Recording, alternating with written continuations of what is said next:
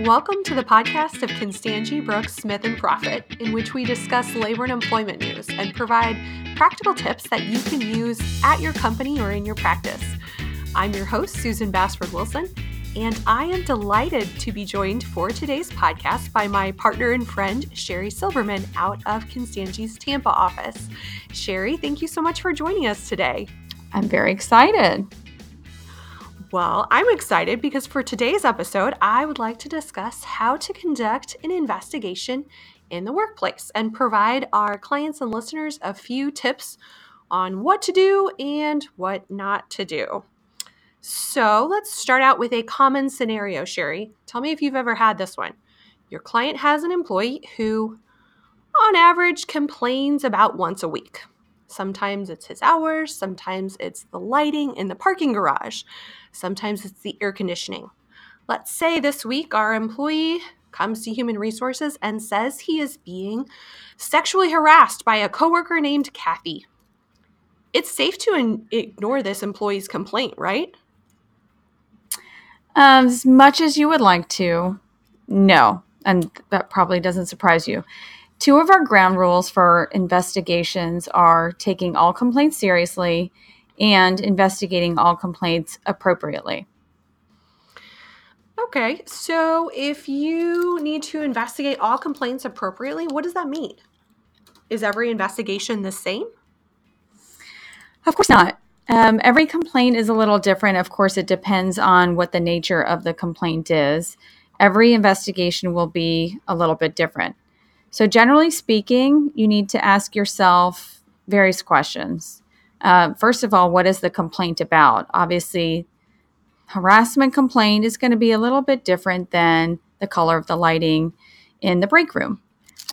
What is the scope of the investigation? Not everything needs to be a big SWAT team that's coming in that's going to take everyone out of the workplace for weeks on end. Some things are a little more minor. What are the policies that are relevant? That's something you need to think about at the very beginning. Who should be part of the investigative team? And I think we'll probably talk a little bit more about that in detail. But think about who should be interviewed, where they should be interviewed, depending on the level of the accusation, the type of accusation, and who it's against. How is the interview going to be conducted? Who's going to conduct the interview? What evidence should be gathered ahead of time so that you can go into the investigation prepared? And then when should the investigation be complete? Some of the things to think about: what are the company policies? A lot of employers have policies that actually have a discrete time frame when an investigation needs to be completed. Obviously, you want to do investigations as soon as practicable and in a reasonable amount of time. But sometimes there actually are parameters in your company policies that will dictate when an investigation needs to be complete. So those are some of the questions that will help shape what the investigation will look like. Excellent. I want to talk for a second about the investigation team, since one question I am periodically asked is who is the best person to conduct an internal investigation? And I tell my client that it depends. Obviously, anybody who is accused of bad actions should not be involved in the investigative team. But in our scenario between two coworkers, Human Resources would be a great place for the investigation to occur, as could in-house counsel or an outside consultant. Obviously, the situation becomes more complicated if you have a small company or if the person accused of bad behavior is a supervisor or perhaps a C-suite executive. Because, of course, you wouldn't want the investigation to look like it wasn't impartial, because the person conducting the investigation is at the mercy of the alleged bad actor and wants to continue their employment. Right. Would you absolutely agree with that, a Sherry? good point. A lot of things to consider when you're selecting who the investigator will be. So some of the factors that I would recommend looking into: someone who doesn't know too much, who isn't already part of the story or might have a bias. Obviously, you don't want someone who has a conflict of interest and even sometimes an appearance of a conflict of interest. It's very important to select someone who knows how to conduct an investigation. So that doesn't mean coming up with a list of questions, putting it on a piece of paper, and handing it to someone and saying, hey, ask these questions. Conducting a proper investigation takes some skill, takes some knowledge. You need to know how to follow all the leads, ask the follow-up questions. And so that's why selecting an investigator that knows how to investigate is really important. You also need someone who knows the difference between a fact and a conclusion. And that's going to be important in formulating the questions and then also how you're documenting the answers to the questions. Also knowing to review other relevant evidence. I mentioned earlier, there may be company policies that are implicated. And so you need to know what are the other documents or what's the other evidence that might come into play. Confidentiality. Confidentiality is a big one. You obviously need someone who will maintain confidentiality, but who also understands what the parameters are on confidentiality and what you can and cannot say to your employees about confidentiality. It's important to have someone who knows what he or she doesn't know. And so that person will know when to consult with others, such as human resources, potentially counsel, as needed. All right. Once you've picked the perfect investigator, you rush into interviews, right? Well, like I said, you want to make sure that these are done in a certain time frame. However, take a breath. Before you talk to anyone, it's a good idea to take a look at your policies, review any information gathered to date. It could be a written complaint that you received. It could be text messages that come in. Could be pictures or all sorts of fun stuff that are really exciting that lead to this investigation. Are you telling me that sometimes employees send inappropriate text messages or unprofessional pictures? You've never heard such a thing, right? Absolutely not. That's why I said in quote exciting things, right? A picture is truly worth 1,000 words, and in employment law, we can certainly see pictures and messages that you wish you could unsee. I'm sure you agree with that. Oh, yes. So let's review. You have a complaint. You have taken that complaint seriously, even though your whining employee has brought these types of complaints to you before. You've determined who should conduct the investigation, and you've reviewed any relevant policies and any evidence that has been gathered to date. What happens next? And now Sherry? you're done. Okay, just kidding. That would make for a very, very short episode of our podcast. No, you can start your interview now. So who do you typically choose to talk to? So it really depends. We often start with the person who's bringing the complaint. So in our scenario, the employee who complained of harassment. And once you're talking to the person bringing the complaint, what are some of the key tips you have for You obviously want to get as much detail as possible. That's why I like to start with the complainant, is just put all of the information out there so we know who to interview, what the allegations are, so you can get each and every incident of alleged misconduct. You want to ask for a signed statement or any written statements that this employee has made of the events and allegations. You should also ask the employee if they've made any notes or records regarding the misconduct and get copies of all of those. It's, I would say, important to be careful what you write down. I mentioned the difference between facts versus opinion. So including actual objective facts, such as the employee wasn't making eye contact, was shaking in her seat, as opposed to employee did not seem credible. So be careful about facts versus editorial opinions or comments. So things you can actually observe rather than a conclusion you might draw from Absolutely. And you're thinking about putting down facts that, of course, are pertinent to reaching a conclusion, but that you might actually show to a jury someday if you're defending this investigation and the decision that is the outcome of the investigation. I would also ask the interviewee to identify any other witnesses. That will help you guide the next steps in your interview so you know who to talk to. You may want to ask the complainant what they believe is the appropriate corrective action. Now, sometimes we're doing these investigations and we hear an employee say, this individual needs to be fired. That's obviously not their call, but sometimes it can be pertinent to figuring out what you're going to do in response to the complaint and also understanding the severity of it. I would also inform the complainant that the complaint will be promptly investigated, and if substantiated, appropriate corrective action will occur. Now, Susan, you'll probably have an opinion on this. Do you tell the person who's complaining what exactly that appropriate active action will be, either at that point or later on? It really has depended for me.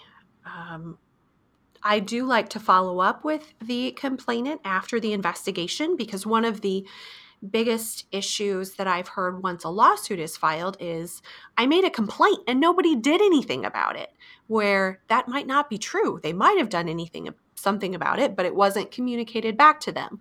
So you may not describe to the complainant exactly what that corrective action is, but I do like to tell them that appropriate corrective action was taken. A couple other things in the course of the interview. Invite the interviewee to provide additional information that might come to mind later. And that's just natural, right? We're sitting in an investigation. This is not a comfortable scenario to be in for the person who's lodged a complaint. And so they may provide everything that comes to mind at that time, but then they go home, they start thinking about it, they start rehashing the incident, and they left something out. And so I think it's always a good idea to tell them, look, this is an open investigation. If you think of anything else that comes to mind that I asked and you just couldn't recall at the time, or anything else that you think might be relevant, please let me know later on so we can have a comprehensive and complete investigation. And then also ask the complainant to tell you if he or she feels that there's retaliation or punishment from the supervisor or anyone else who's the alleged wrongdoer involved in this. I think that's a big one, because I'm sure you'd agree that one of the most common complaints we get, allegations we get in a lawsuit, is that I complained about it and then I was retaliated against. I was fired or I was demoted, because retaliation can pair with pretty much any other claim that you can bring in employment law. So I think that's a great point to mention, that tell the complainant, you need to let us know if something bad happens to you as a result of this investigation, or you're concerned that something bad is happening to you because you made this complaint. Absolutely.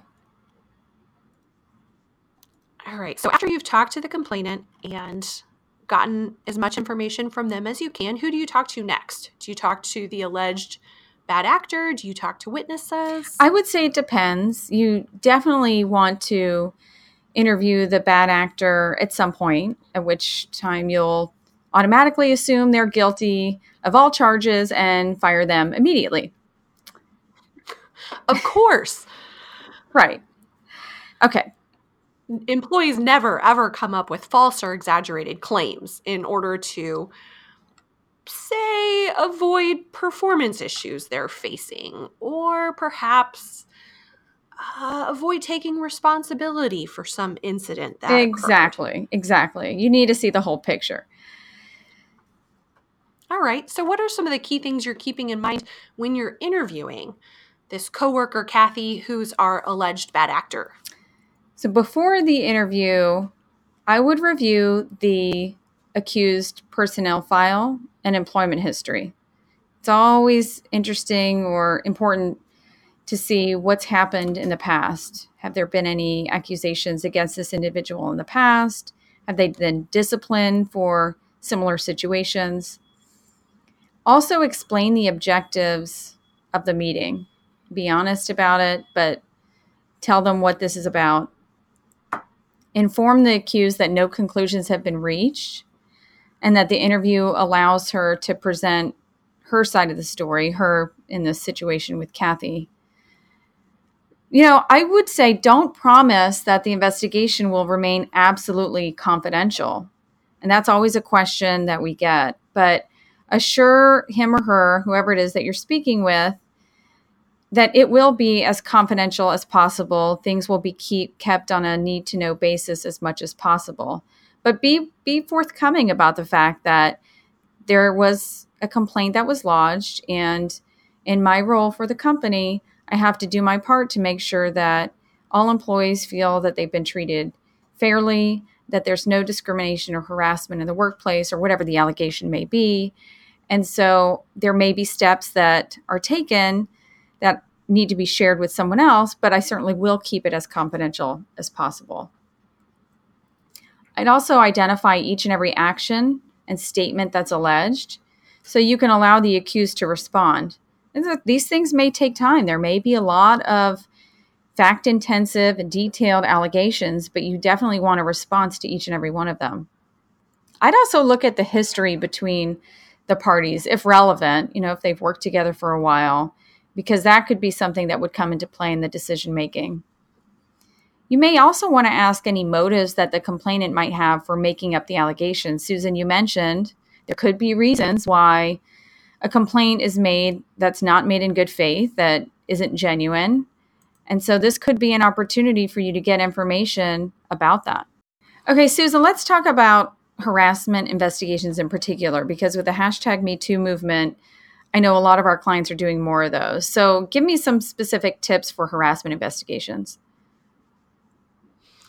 Harassment investigations are interesting and hard. Obviously, the allegations are really serious, so you want to ensure you're doing everything you can to make sure that the complainant feels like bringing the complaint to you is right, but that you are also determining to the best of your ability what happened. So one thing that I think is specific to harassment investigations would be asking if the complainant did anything that made the accused believe his or her conduct was welcome. One fairly common scenario is that there might have been a consensual relationship that at some point one party called off and the other party kept going. So that would be really important background to your investigation of harassment. That's a good one. And for general investigations and harassment or other types, I would also ask the accused to identify any other persons that he or she believes should be interviewed. I'd also ask for suggestions on helping to ensure the investigation is complete, fair, and impartial. I mean, obviously, a skilled investigator will have a lot of knowledge and asking the right questions, but you don't know the people involved and the specific allegations as the investigator. And so getting that type of information from the witnesses you're interviewing can be very helpful. So what happens if you talk to the person and they say, yeah, I did that. I'm really sorry. If they admit the inappropriate behavior, I would document everything just as you were doing already, and then move to the next step to promptly take appropriate remedial action. Great. Obviously, we talked about finding witnesses who might have information because a third party could give you really helpful facts to help you reach a decision. But let's say you've interviewed everyone who has been identified as knowing some piece of this puzzle. You've gathered and reviewed all the documents and other evidence. You are now at the stage that many investigators hate, figuring out what happened and making a determination. What are some key tips at this step? Yeah, this is really hard because a lot of times it's going to boil down to a he said, she said. So I would keep some of these things in mind. You don't have to find guilt beyond a reasonable doubt. This is not a criminal trial. And so you will ultimately have to make some judgment calls. And that's why some of these details end up being so important. As I mentioned, the credibility of the witnesses, the documents. Stay as objective as possible. and take credibility into account. I would also document your investigation as well as your conclusions, the facts and the conclusions, the reasons that you reach them. Again, part of this is because we're looking towards the potential that this could end up in litigation 2-3 years or even more down the road. And so having that all documented will help later on.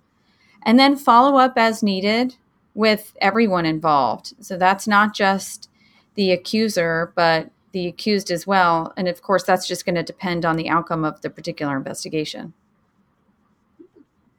Those are excellent points. One thing I would like to mention is the importance of documentation. It is one of my favorite soapboxes because documents don't forget. Documents don't change their story 3 years down the road during their deposition. And documents don't leave your company to go work for another company later on. I'm sure that you have had and seen documents that were less helpful than they could have been. Do you have any tips on how to document this investigation? A lot of companies have forms. If you have a form, that's great, but it doesn't always need to be on something on company letterhead. What quality documents will show they will show who wrote it legibly, hopefully. Legibly. I'm asking for too much, I know. But look, this is just the gold standard here. We're trying to give the best. It includes first and last names because Kathy, we've been talking about, we all know Kathy. We can picture her here. But Kathy may be gone next year. She may change her name. And we need to know who this is at some later point in time. Also, dates, times, and places. And when I say dates, that also includes years, because as we've both been alluding to, these things can sometimes resurface many years later. So I would include dates, times, and places. Also, your documentation should provide enough background information to allow a third party to understand what it's about, and that it proactively explains anything that may be superficially look bad, but really isn't. These things can be blown up as an exhibit at trial. And so it's also good to have an explanation. If applicable, I think the documentation should show that it was shared with the employee. And again, stating facts, not just conclusions. Objective facts and not just subjective conclusions. If there were previous similar violations, then the documentation should have dates, times, and a description, as well as the circumstances of similar violations if there were. It should also contain the employee's side of the story. And that could be either in the employee's words, in the employee's handwriting, or the person conducting the investigation. And finally, if disciplinary in nature, it should clearly state the consequences of any further violations. Fantastic. With these tips, we'll wrap up this episode of Constangy's podcast. Sherry, thank you so much for joining me today to talk about internal investigations. I hope that our listeners have enjoyed the discussion on how to handle a workplace complaint as much as we have.